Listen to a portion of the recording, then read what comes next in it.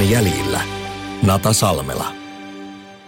Tämä on Hiilijalanjäljillä. Podcast, jossa etsitään ja löydetään parempia tekoja elämän jokaiseen osa-alueeseen. Asumiseen, liikkumiseen, kulutukseen ja ruokaan. Minä olen Nata Salmela, vannoutunut ruoan ystävä, yrittäjä ja bloggaaja. Meistä jokainen jättää tähän maailmaan itsestään jäljen.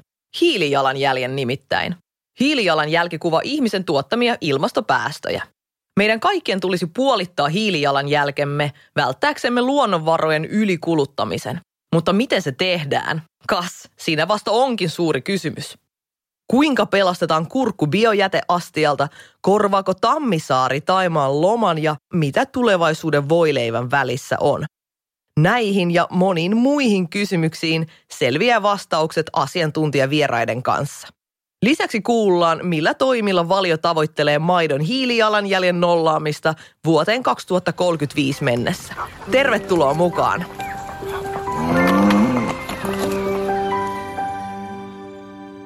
Fashion is my passion, tai siis oli ennen kuin tajusin, että kyseessä ei olekaan itse asiassa viaton kiva harrastus, vaan muodilla on maailman mittakaavassa suuri vaikutus ympäristöömme. Eipä sen jälkeen kauheasti kiinnostanut hamstrata kaappia täyteen bilettoppeja, vaan arvostaa vanhaa ja käytettyä. Kanssaa samaa mieltä ovat lukuisat muut valveutuneet kuluttajat, jotka pyrkivät koko ajan enemmän ja enemmän suosimaan valinnoissaan myös vaatteissa entistä kestävämpiä vaihtoehtoja.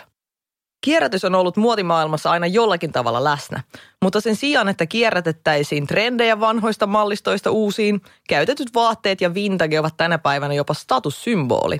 Hän, joka löytää lähes uudenveroisen käytetyn klassikkolaukun sopuhintaan, kerää kaikki tykkäykset somesta pois kuljeksimasta. Teknologia on tullut avuksemme kierrätykseen, myös muodin kierrätykseen. Nykyään valtakunnan ykkösjuhlien puhutuin iltapuku rakennetaan uusiutuvista kuiduista yliopistolla ja vaatteet löytävät uudet omistajansa puhelinkourassa sohvalla makoillen. Ei tarvitse lähteä kiertämään kirpputoreja, riittää vain peukalon kevyt liikutus. Tässä Hiilijalanjäljellä podcastin jaksossa pureudutaan kierrätyksen pintaa syvemmältä. Asiantuntijavieraina toimivat eri puolilla muotimaailman tiskiä vaikuttanut muotisovellus Zadan viestintäjohtaja Iina Moukola sekä Valion pakkauskehitystiimin vetäjä Juhana Pilkama. Iina, tervetuloa studioon. Kiitos Nata, pitkästä aikaa. Kyllä. Sua on ollut ilo seurata sun uraa ja mun mielestä on ollut aivan mahtavaa, miten sä oot ilmeisesti kanssani samaa mieltä tästä nykyhetkestä, että kehitys on kehittynyt selkeästi ja nykyään tosiaan muodissa ja vaatteiden parissa ylipäätään, niin käytetyt vaatteet ovat tämän päivän juttu. Todellakin tätä sanomaa mä yritän ajaa omissakin kanavissa ja ihan sukulaisille ja ystäville. No voisitko sä heti alkuun niin pöydän pyyhkiä tästä tyhjäksi, että miksi ylipäätään on tärkeä suosia kierrätettyjä vaihtoehtoja muodissa? Mitenkään liian negatiiviselta kuulostamatta voisin todeta, että koska meidän planeetta ei kestä vaan sitä, että tällaiset tuotantomäärät ja tällaiset jätemäärät jatkaa sen rasittamista, että meidän pitäisi opetella ottaa kaikessa olemassa olevasta tekstiilistä kaikki irti ja koittaa saada niille mahdollisimman monta käyttäjää. Ja siinäkin vaiheessa, että kun ne on hajonnut jo niin sanotusti atomeiksi, niin sitten ehkä lähtee vähän mummolinnalle ja tehdä niistä vielä vaikka räsymattoja. Sä työksessä niin oot tekemisessä nimenomaan kierrätetyn muodin kanssa.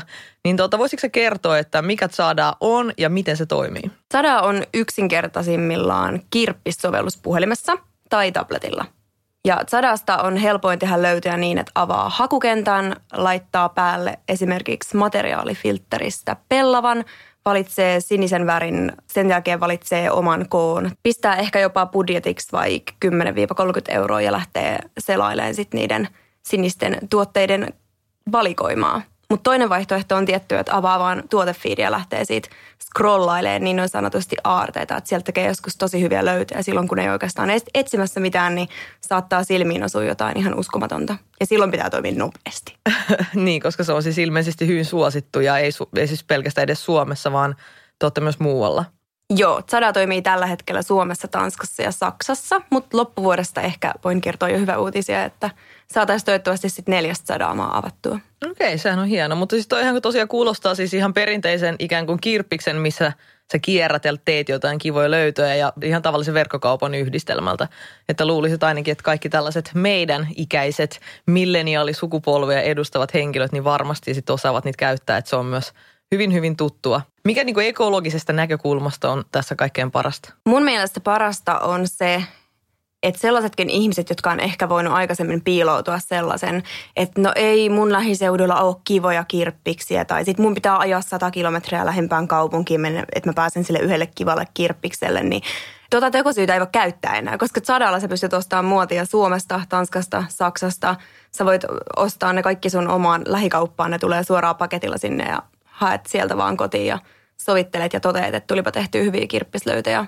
Eli se välimatka ei ole enää ongelma, mitä se oli silloin, kun itse nuorempana tutustuin kirpputorimaailmaan.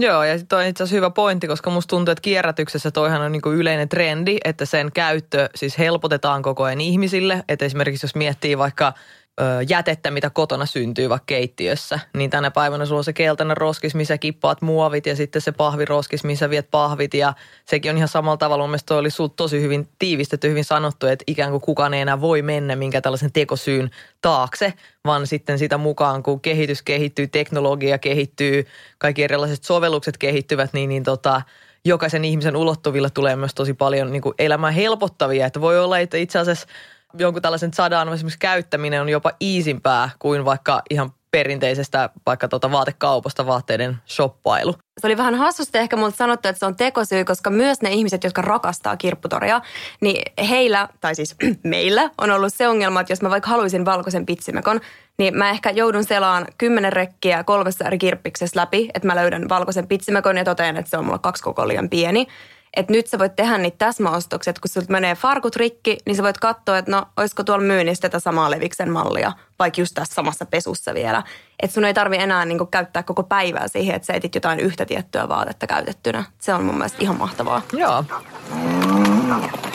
Niin teillä myös siis datan käyttö on hyvin tärkeässä roolissa. Sä varmasti osaat parhaiten vastata ihmisistä, että mitkä ylipäätään sellaiset tuotekategoriat esimerkiksi tuossa kierrätysmuodissa on niitä, jotka ovat erityisen suosittuja. Mitä ihmiset sieltä hakevat ja etsivät? Meidän kategorioitahan on vaatteet, asusteet, kengät ja sitten lastenvaatteet. Ja niistä ehdottomasti suosituinen vaatteet, mikä aluksi tuntui musta hassulta, koska mä ajattelin, että no miksi ihmiset ei ostaa enemmän vaikka käsilaukkuja, koska niissä ei ole koko rajoituksia, että sun ei tarvitse löytää sun omaa kokoa, vaan sama käsilaukku sopii minkä kokoiselle tai pituiselle ihmiselle tahansa. Mutta sitten mä tajusin, että se on ehkä myös se syy, miksi ihmiset ei myy pois niitä asusteita, että jos vaikka tulee raskauskiloja tai alkaa kuntokuurille ja hoikistuu, niin sitten se käsilaukku on edelleen sulle hyvä ja sun ei tarvitse myydä sitä pois, toisin kuin ehkä joku lempparimekko. Mutta vaatteista selkeästi isoimmat kategoriat on mekot, sitten paidat ja paitapuserot ja takit. Vaatteissakin pätee, kuten muissakin materiaaleissa, että yleensähän se nimenomaan, kuten sä just kuvailit, että se syy luopua siitä tavarasta on joku muu kuin se kestävyys, koska aika harvoin niin kukaan meistä saa jotain niin paita puhkikulutettua, että sitten se on joku trendi tai sitten muu just tällainen niin syy, joka sitten saa siitä paidasta sitten luopumaan, että se pätee ihan kaikkeen niin materiaaliin. Entäs näkyykö teillä tuossa ylipäätään sovelluksen datasta niin jotkut muut tällaiset niin trendit vaatteiden kierrättämiseen liittyen? Kyllä selkeästi muoti-ilmiöt on yksi sellainen, minkä huomaa heti, että jos vaikka hypoteettisella pääministerillä olisi jotain tiettyä printtiä päällä, niin kyllä seuraavana päivänä tai samana iltana niitä ruvetaan lataan enemmän myyntiin ja niitä ruvetaan hakemaan enemmän. Kaikki sellaiset, mitä näkyy paljon katukuvassa, niitä myös haetaan hirveästi Zadassa. Ja niitä myydään hirveästi ja huomaa, että niistä myös pyydetään korkeampaa hintaa, mitä niistä on ehkä edellisvuonna pyydetty. Että ihan selkeitä jossain ihan vaikka kangaskassissakin tietyn merkin voi olla, että yhtäkkiä niitä myydään 10 euroa korkeammalla ja ihmiset myös maksaa sen 10 euroa enemmän, mitä ne maksoi edellisvuonna. Joo, eli siis sama, mikä pätee ihan uuteenkin muotiin, niin trendit niin päätyvät myös niin kuin kierrätysmuotiin. Entäs ylipäätään niin kuin tällaiset maailmantrendit, näetkö, että tällaisilla globaaleilla trendeillä on jotain merkitystä? Että onko teillä esimerkiksi ollut sovellus jollain tapaa niin kuin kasvussa tai muuta sitten tällaista, mikä on näkynyt siinä? Ajoittain, joo, kyllä. Ja tietty eri maiden kanssa on siis aivan eri tilanne, mikä mut yllätti, että mä jotenkin oletin, että ihmisten ostokäyttäytyminen on jokaisessa maassa suht samanlaista, mutta kyllä hirveästi huomaa, että jos esimerkiksi Tanskaa nyt on tässä nostettu vähän sellaiseksi muotimaaksi, niin kyllä se on sitä myös meidän käyttäjien mielestä. Että suomalaiset tykkää ihan hirveästi ostaa Tanskasta. Mitä sä koet, että suomalaiset on kierrättäjinä? Onko näkynyt jotain sellaista positiivista? Voidaanko meitä niin taputtaa olelle tai vastaavasti, onko meillä suomalaisilla kierrättämisen suhteen jotain kehityskohteita? Mun mielestä kaikista ihanin asia, mitä mä oon meidän datasta huomannut, on se, että nuoret, joita aina syytetään, että te ostatte kaikki massaliikkeistä ja ostatte niitä 5 euron teepaitoja, jotka on ei-eettisesti tuotettuja, niin nuoret myy myös tosi paljon edelleen tätä halpamuotia ja ne ostaa sitä myös toisiltaan. Aika kiva ajatus, koska tästähän tuli mieleen, että esimerkiksi ylipäätään nuoret, jotka tänä päivänä siis kasvaa, niin nehän esimerkiksi on elänyt koko ikänsä niin, että vaikka ylipäätään kierrätysjätteiden lajittelu on ollut heille mahdollista ylipäätään, että samalla tavalla tällaisiin erilaisiin vaikka elämää helpottaviin kierrätyssovelluksiin, niin yhtä lailla on aina päässyt sitten käsiksi, niin sehän on tosi hieno trendi, että ei ainakaan sitten varmaan tule välttämättä sitten sellaista fiilistä, että ei tiedä tai on joku pinttynyt huono ikään kuin tapa sitten, jonka taakse voi sitten mennä, että kun näin on aina tehty, niin näin sitten jatketaan. Kuinka vaatteiden käyttöikää niin sun mielestä voi pidentää? Että jos ei sitä haluakaan heti omasta lempparin mekostaan sitten luopua, niin tuleeko sulle jotain mieleen jotain tapoja, miten sen mekon elämää voi omassa vaatekaapissa pidentää?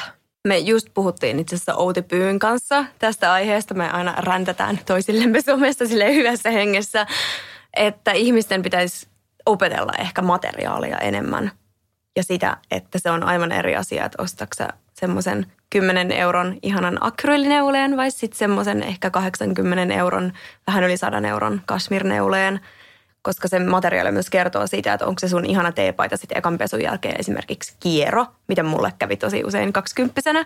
Ja luulin aina, että se johtui jotenkin mun pesukoneesta, mutta ei johtunut. Se johtui minusta ja ostokäyttäytymisestäni. Että joo, materiaalit on tosi tärkeät. Ja tietysti sitten myös se, että esimerkiksi farkkuja, niin älä laita niitä pesukoneeseen jokaisen käyttökerran jälkeen. Mä esimerkiksi itse pakastan mun farkkuja. Se on aivan ihanaa. Mulla ei ole parveketta, missä voisi tuulettaa. Niin meillä on pakastimessa yksi laatikko mun farkuille ja neuleille, että mä raikastan niitä siellä ja ne säilyy kyllä tosi paljon pidempään. Ihan semmoiset halpisfarkutkin. Tämä on aika hyvin sanottu ja jos joku kuuntelijoista ei tiennyt Outi Pyy, niin esimerkiksi Outi Pyy on tällaisten nimenomaan kierrätysmuodin asiantuntija ja oli itse asiassa meille satokausikalenteri aikoinaan toteuttamassa tuossa pari vuotta sitten linnanjuhliin tällaista punakaalilla värjättyä kierrätyssilkistä tehtyä pukua. Se oli aika mieletön, että siinä saatiin vähän tällaista ruokahävikkiä ja kierrätystä ja ylipäätään materiaalien uusiokäyttöä sitten yhdistettynä kivalla tavalla ja vähän kotimaisuuttakin ja sesonkin muotoisuutta. Se oli upea projekti. Vaatteiden käyttöiän pidentämisestä, niin mä koen olevani itse kanssa tässä tällainen jonkin sortin asiantuntija, että opiskelin aikoinaan materiaalitekniikkaa tuolla teknillisessä yliopistossa pitkänä sivuaineena ja mun mielestä ehkä semmoinen aliarvostetuin tänä päivänä niin juttu on kenkien huoltaminen. Sen tietää jokainen, joka on joskus saappaita ja bootseja lankannut, että kun ne putsaa ja öljyä kunnolla, niin nehän on kuin uudet ja paranee vaan ja sen nahanhoito on niin kuin äärimmäisen helppoa ja myöskin mukavaa, se on semmoinen pieni rentoutushetki. Ja myöskin esimerkiksi neuleet ja sen turhan pesun välttäminen on ylipäätään tosi kätevää. Että esimerkiksi kaikki paksut paidat ja hupparit ja neuleet, että jos ei siinä mitään näkyvää likaa ole, niin aika usein riittää, että tuulettaa. Ja itse asiassa vinkki just tälle sinullekin, kun ei ole parveketta, että jos siellä on kaupunkilaisia linjoilla, kuten varmaan onkin, niin tosi hyvä tapa, niin pistää sitten se vaate henkariin ja sitten suihkun ajaksi, niin sinne suihkuhuoneeseen, koska sitten se kuuma höyry, niin se freshaa sitä vaatetta ihan samalla tavalla kuin semmoinen höyrypesurikin. Toi on ihan nerokasta. Mä itse vaan suoristelen mun näitä silkkimekkoja suihkussa, kun silkkihän on semmoinen, että se ihanasti just niin kuin siljää. Ja yksi hyvä taito, mikä jokaisen kannattaisi opetella, niin vaatteiden oikeaoppinen viikkauskaappi. Että sitten se on ihan eri asia, että onko se semmoinen musta mytty siellä sitten hyllyllä versus se, että sulla on vaate kauniisti viikattu, että se myöskin puoltaa sitä sellaista materiaalin niin kuin arvostusta ja sen vaatteen arvostusta. Ja tulee vähän semmoinen fiilis, että se, että aina niin kuin avaa vaatekaappi, että olisi jossain kivassa vaatekaupassa, eikä sitten se silleen, että sulla on joku tällainen epämääräinen kasa siellä ja koska ne ei ole mitään päälle pantavaa. No entäs mitä ylipäätään uusia innovaatioita muodin kierrätykseen liittyen, niin sä itse odotat vielä? Mun mielestä olisi ihana, jos tekniikkaa hyödynnettäisiin vielä vähän luovemmilla tavoilla tälleen second hand muodin ja niin kuin muidenkin tekstiilien osalta.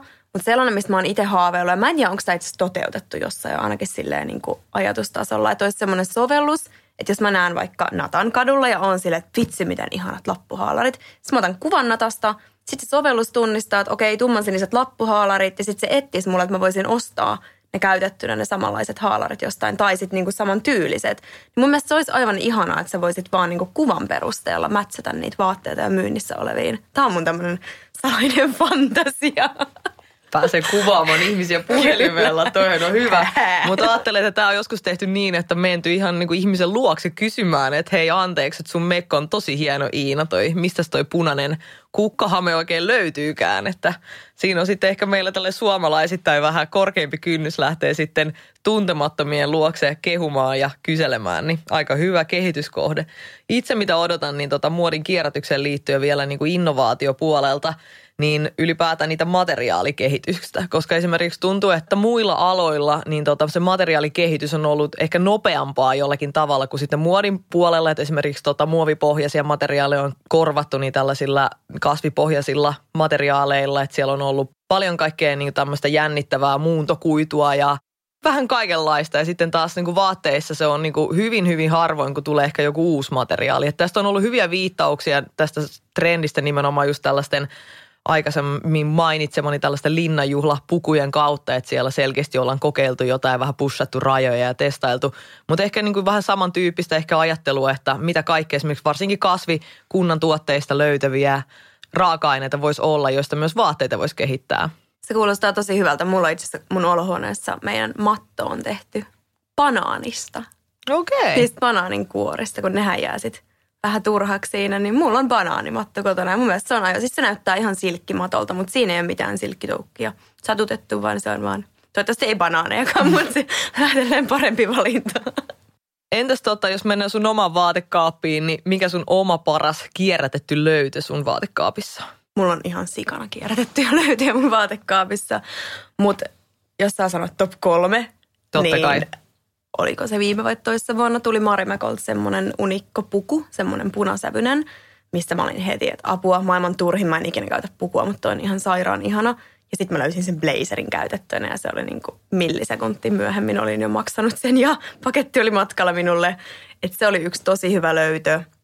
Toinen oli semmoinen sitruunamekko. Tämä oli itse asiassa yhdessä ketjuliikkeessä, mutta se myytiin heti loppuun, koska se oli niin upean mallinen ja se oli ihan 100 puuvillaa. Että ei mikään niin kuin huono matskukaan.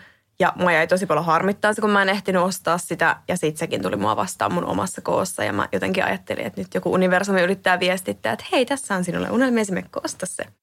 Ja kolmas on sitten mun toi niittinahkatakki, mikä pakotin näitä vähän hipeltämään sitä jo äsken päällä. Niin se on semmoinen, se painaa aivan järkyttävän paljon, mutta se on ihan sairaan hieno. Ja mulla on semmoinen olo se päällä, koska se on raskas, että joku koko ajan niin kuin halaisi mua takapäin. Niin se on semmoinen mun turvanahkatakki. Ihanaa, koska mulla on siis myös itse asiassa käytettynä löydetty nahkatakki, joka on myös mun oma vaatekaappini turvavaate. Ja mä löysin sen itse ihan tällaisesta verkkopohjaisesta, tällaisesta niin kuin vaatefoorumista, missä sitten se oli just sopiva koko ja mä olin sitä samaa rotsia itse asiassa kattellutkin jo monen vuoden ajan, että se oli ollut niin kallis, että mä en raskenut sitä silloin ostaa, niin mä löysin sen siis 5/5 alkuperäisestä hinnasta vielä ja just mun kokoinen, että se on ollut kyllä kovassa käytössä.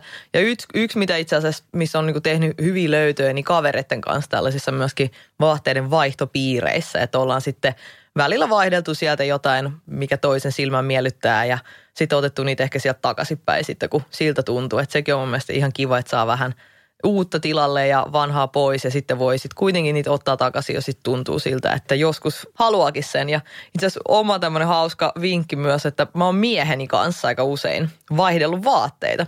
Että oma tyylini on aika tämmöinen poikamainen, niin sitten se on kiva, että esimerkiksi ostaa yhden neuleen, vaikka koossa L, niin itselleen se on semmoinen kiva rento neuleen miehelle, se on ihan istuva ja käyttää sitä puoliksi, niin sitten saa sitten yksi vaate vähän enemmän myöskin käyttökertoja, niin ei tarvitse sitten ostaa välttämättä kaikkia vaatteita aina 2 kappaleena. Tuleeko sulla jotain loppuun vielä mieleen, ehkä tässä ylipäätään kierrätyksen näkökulmasta, mihin sä haluaisit kannustaa suomalaisia? Mä haluaisin ehkä eniten kannustaa meidän sukupolvea ja sitten ehkä 1-2 vanhempia ylipäätään ajatteleen kirpputoreja uudestaan. Et mulla oli itsellä tosi pitkään kanssa sellainen mielikuva pikkukylän tyttö, kun olen, että se kirpputori on semmoinen, mihin on dumpattu muutaman mummelin kuolinpesät ja siellä on kaikki vähän sellaista ummehtuneen hajusta ja saattoi olla joku muutama upea vintage-mekko, jota en silloin osannut tosin edes arvostaa, mutta nykyään kirpputori, jos sitä sanaa edes käyttää, mä tykkään enemmän itse puhua second hand muodista, mutta kirpputorien valikoimat on siis, siellä on käytännössä ihan samat tavarat, mitkä on ketjuliikkeessä, koska joku on ehtinyt jo ostaa sen uutena ja kyllästyä siihen. Esimerkiksi meilläkin on tosi paljon vaikuttajia myymässä jotka ihan suoraan kirjoittaa tuotekuvaukseen, että uusi mekko käytetty kerran kuvauksissa, laput vielä päällä. Niin sieltä niitä aarteita kansiin metsästää ja antaa sille mekolle sit se elämä, minkä se ansaitsee. Että kyllähän joku upea mekko ansaitsee enemmän kuin yhden käyttökerran kuvauksissa. Että kierto on vaan kaikki, mitä ei tarvita enää. Toi on tosi hyvä ja muuta lähtee kans vinkit niin kuuntelijoille kierrätykseen, mutta ei muodin puolesta, vaan tuohon kotiin liittyen. Me puhutaan itse asiassa tämän Hiilijalanjäljellä podcastin seuraavassa jaksossa niin asumisesta. Niin itse asiassa se sama teema liittyy myös tähän tosi vahvasti, että itse sisustin oman nykyisen kotini hyvin pitkälti niin pelkästään sitten second hand huonekaluilla ja matoilla ja kaikilla vanhalla hienolla vintage kierrätetyllä kalusteilla ja muulla, niin siitä tulee aika persoonallisen näköinen myöskin sisustus, että vaikka niitä samoja juttuja olisi ehkä löytänyt sitten uutenakin, niin mulla on ainakin vähän semmoinen fiilis, että on jopa valmis maksamaan niistä laatutavaroista ja korkeampaa hintaakin, jos ne ovat kulkeneet jo jonkun sellaisen historiallisen matkan, että kannattaa myös toi sitten Podarin seuraava jakso ottaa sieltä kuunteluun. Kiitos Iina oikein paljon, että tulit käymään. Oli mieletöntä jutella sun kanssa ja toivottavasti kaikki kuuntelijat sai tästä myös paljon vinkkejä. Kiitos, kun sain tulla höpöttämään tänne ja saarnaamaan second hand muodin ihan uudestaan. Kiitos.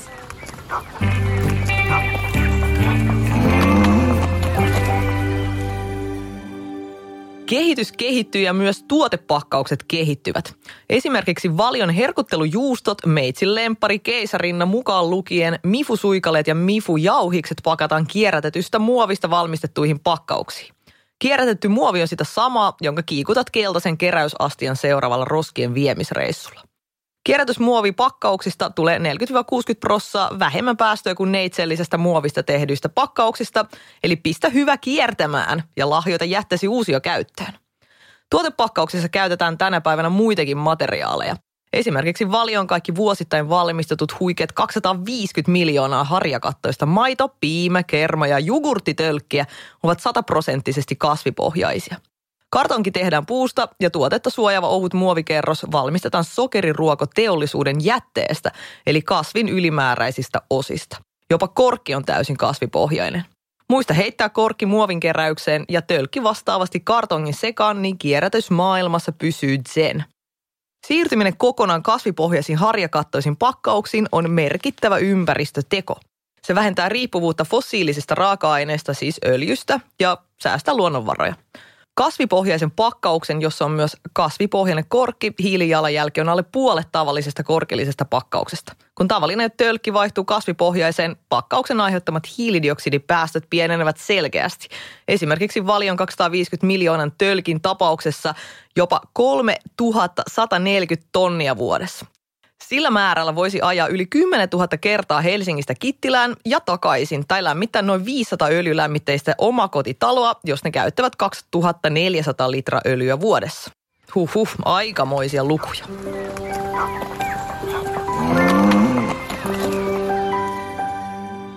Juhana Pilkama, joka vetää Valiolla pakkauskehitystiimiä. Tervetuloa Juhana. Kiitoksia.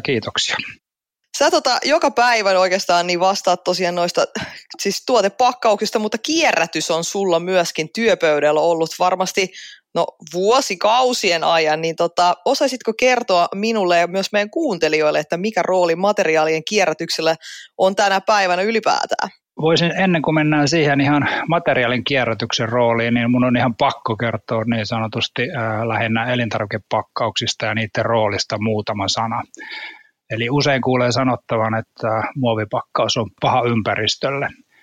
Ja toki se onkin paha ympäristölle, jos se päätyy tosiaan johonkin muualle kuin asianmukaisesti kierrätykseen tai kiertoon.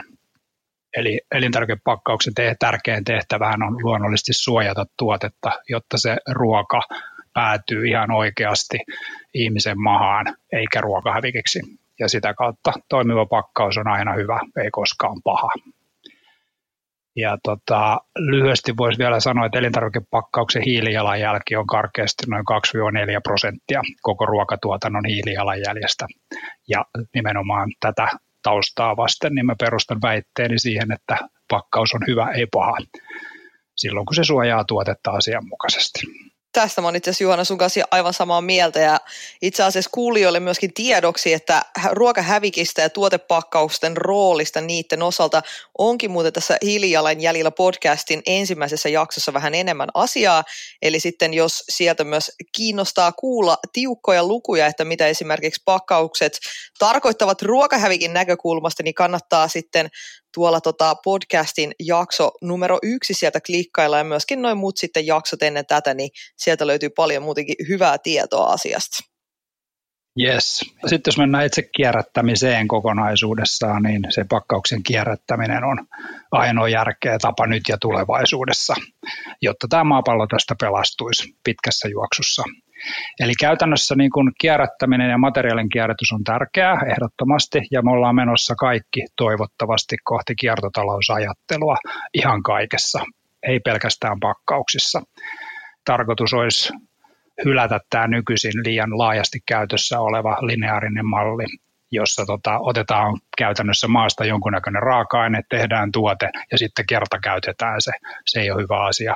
Eli kiertotalousajattelussa tarkoituksena on, että raaka-aine ja tässä tapauksessa pakkaus kiertää ikuisesti ja näin ei tarvitse sitten jatkuvasti kaivella tuolta maan uumenista uusia luonnonvaroja ja näin säästyy planeetta paremmin. Se kierrätyksen rooli on todella merkittävä ja mä oon kanssa tuosta aivan samaa mieltä, että se pakkauksen kierrätys on niin helpoksi myös tänä päivänä tehty, että se oikeastaan on melkein niin kuin vaikeampaa yrittää sitten tunkea niitä tölkkejä sinne sekajätteeseen, kuin sitten viedä asianmukaisesti kierrätykseen, että tämähän on myös ihan tällaista arjen pyörityksen näkökulmasta helpottavia toimenpiteitä. No mitäs Juhana sä koet, että onko ihan täysin utopistinen ajatus, että jossain vaiheessa vielä niin noi kierrätysmateriaalit korvaisi täysin ne uudet materiaalit? Tämä on hyvä kysymys ja ei todellakaan, eli sitä kohti mennään ja hyvin mahdollista, että pikkuhiljaa ollaan siinä tilanteessa, että ei tarvitse kaivaa tuolta maaperästä uutta raaka-ainetta, eli kierrätys, kun tästä lähtee pikkuhiljaa edistymään ja toimimaan entistä paremmin, niin ollaan siinä tilanteessa ennemmin tai myöhemmin. Toi mun mielestä aika hauska oikeastaan ajatus, että tähän saakka ollaan koko ajan ikään kuin ajateltu niin, että vaan jotenkin se uusi materiaali olisi se kiva ja hienoin ikään kuin vaihtoehto. Me puhuttiin tuossa aikaisemmin tuon Iinan kanssa tuossa vaatteiden roolista ja siellä tuntuu, että vähän semmoinen mentaliteetti onkin ollut, että se kaupasta suoraan ostettu uusi tavara on niin kuin kiva ja arvokas ja sitten se kierrätetty on ikään kuin joku vähän semmoinen niin kuin toisen luokan kansalainen siinä. Niin koetko sä esimerkiksi teidän alalla, koska sä tässä toimit myös alan eri ihmisten kanssa, että esimerkiksi se kierrätysmateriaalien arvostavuudessa tai siinä arvostettavuudessa on tapahtunut muutosta? Suhtautuuko ihmiset tänä päivänä esimerkiksi niin kuin paremmin vaikkapa tällaisen niin sanottuun niin kuin ruskeaan vaikka pakkaukseen eikä sitten siihen niin kuin vitivalkoiseen? Joo, ehdottomasti, eli koko ajan tämä asia menee eteenpäin ja ylipäätänsä kuluttajat oppii ymmärtämään asiaa tarkemmin ja arvostus sitä kautta luonnollisesti tähän kierrätettyyn ja kierrätettyihin materiaaleihin kasvaa koko ajan. Joo, koska joskus tuntuu tosiaan, että se on melkein niin kuin jopa tämmöinen niin kuin bränditeko, että ikään kuin tuotteet pakataan vaikkapa niin kuin ruskean väriin, että se esimerkiksi niin kuin jotenkin viestisi enemmän siitä sellaisesta ekologisuudesta. Joo, totta puhut ja niinhän se tekeekin. Jos meillä on kierrätysmateriaalista valmistettu joku esimerkiksi kartonkinen pakkaus, niin sehän on pelkästään positiivista verrattuna siihen, että se on ei uusia materiaaleja, vaan neitseellistä materiaalia, eli positiivisia asioita. No mitäs Juhana, kun te teidän tiimin kanssa suunnittelette tuotepakkauksia, niin mitkä ovat sellaisia asioita, joita te pyritte tiimin kanssa ottamaan huomioon erityisesti? Joo, mä voisin muutamalla sanalla kertoa ylipäätänsä niin kuin, minkälaisia innovaatioita me on tehty tässä viime vuosina ja tulevastakin kertoa muutamalla sanalla ja sen kautta varmaan pääsee hyvin konkreettisin esimerkkein kartalle siitä, että mitä tämä pakkauskehitykseen liittyvä työ on. Ja nyt ihan ensimmäisenä voisin kertoa, että me ollaan uusimassa meidän kierrätysmerkinnät pakkauksiin, jotta ne helpottaisi kuluttajan elämää. Eli tarkoitus on laittaa jokaiseen meidän pakkaukseen tietyllä aikavälillä mahdollisimman nopeasti luonnollisesti semmoiset merkinnät, että ne ei ole hieroglyfejä ja että kuluttaja ymmärtää ne helposti ja että ne on myös selkokielisiä. Esimerkinomaisesti voisi sanoa, että meidän kartonkikääreisessä jogurttipikarissa tulevaisuudessa tulee lukemaan, että kierrätä pikari muovina, kääre kartonkina ja kansimetallina, jolloin se on niin kuin hyvinkin selkeää viestintää kuluttajaa kohti, että mihin jakeeseen mikikin osa pakkauksesta menee. Joo, mä oon tuosta samaa mieltä, että tuostakin puhuttiin tuossa tosiaan aikaisemmin esimerkiksi tällaisesta linnanjuhlapuvusta, joka oli tehty niin kuin metallisista kapseleista. Eli esimerkiksi tuommoinen, että selkeästi joku jogurtin kansi, niin sehän voi olla niin kuin metallinen, mutta se ei välttämättä enää tänä päivänä näytä siltä, että sitten esimerkiksi taas jotkut muovikannet, niin jotkut taas voisi tulkita esimerkiksi jogurteissa, että ne on vieläkin niitä metallisia, mitä sitten aikaisemmin on totuttu sitten niihin laittamaan tai käsittelemään. Et se ei ole aina niin ilmiselvää. Ei. Ja sitten mä voisin muutaman esimerkin kertoa innovaatioista, mitä nyt on tehty, jotta päästään vähän paremmin kartalle siitä työstä, mitä täällä tehdään. Niin tällä hetkellä me ollaan hyvin ylpeitä siitä, että meillä on kotimaassa myytävien maitopiimä, kerma- ja jogurttipakkausten, nämä harjakattopakkaukset on kaikki 100% kasvipohjaisia, aina korkkia myöden.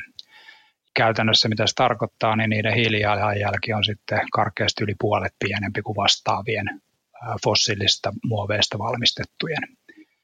Eli vielä niin kuin väännön rautalangasta niin sanotusti, eli ne muoviset korkit ja muovipinnoitet tölkin sisällä on valmistettu kasveista.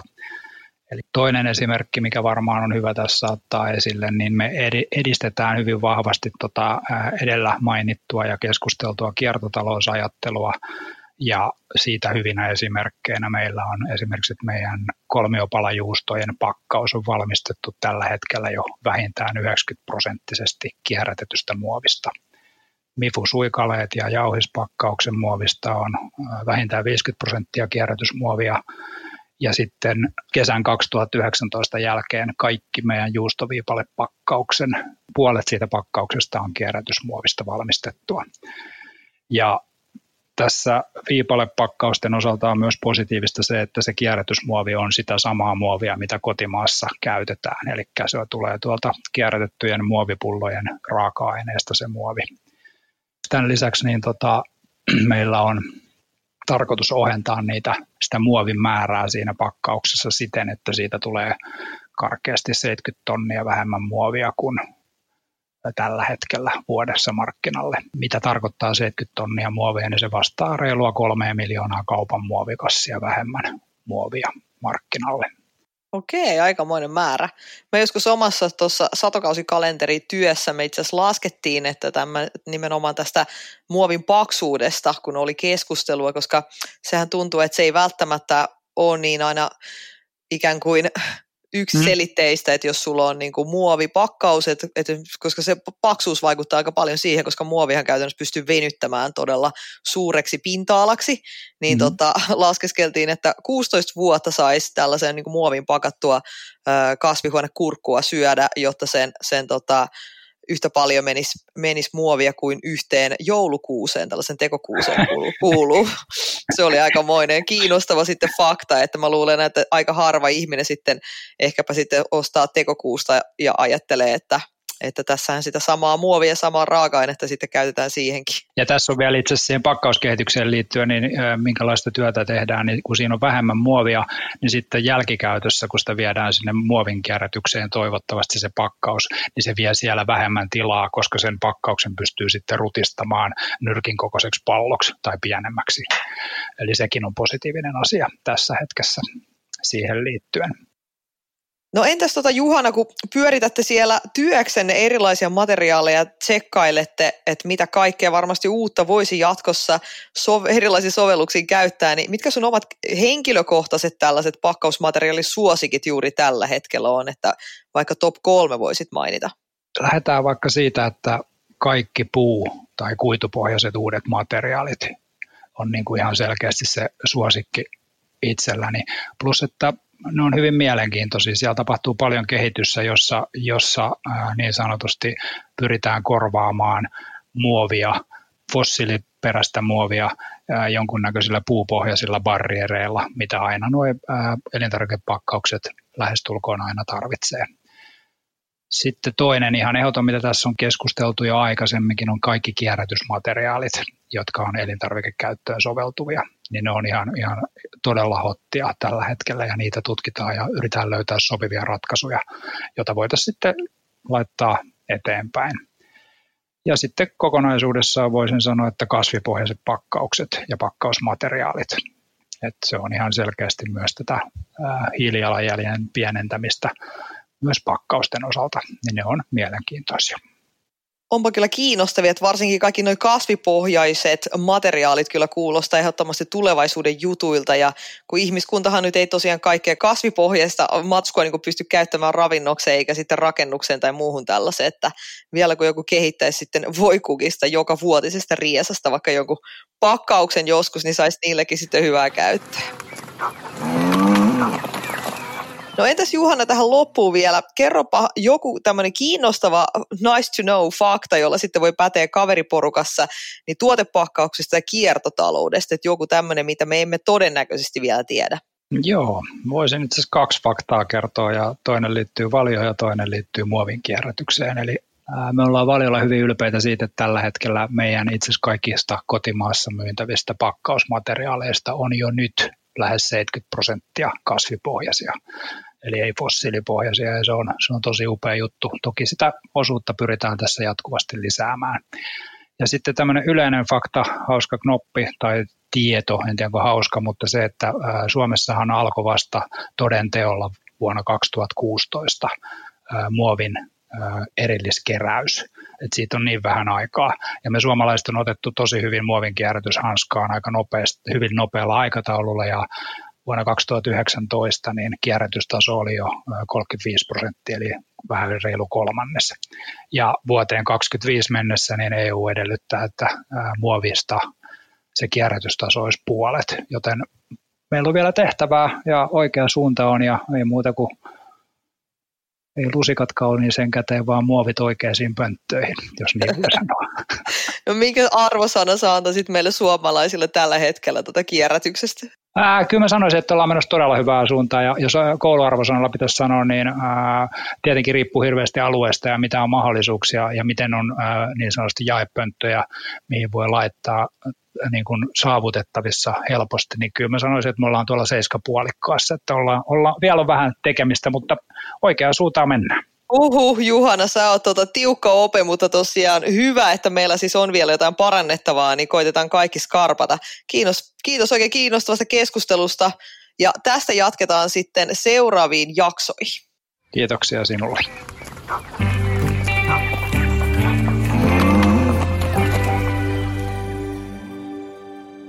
Kuulostaa siltä, että kierrätys on todellakin uusi musta. Ja musta tuntuu, että taidanpa pysyä tämän trendin aallonharjalla vielä pitkään.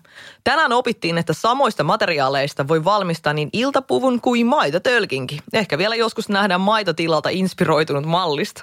Ennen sitä kannattaa kuitenkin käydä lukaisemassa lisää valio.fiistä, josta löytyy kierrätysohjeiden lisäksi myös paljon herkullista reseptiikkaa niille hetkille, jolloin tärkein asuste onkin essu. Seuraavassa jaksossa pureudutaan modernin työelämän koukeroihin ja pohditaan, mitä parempia valintoja voi työpaikalla tehdä. Ei muuta kuin ensi viikkoon.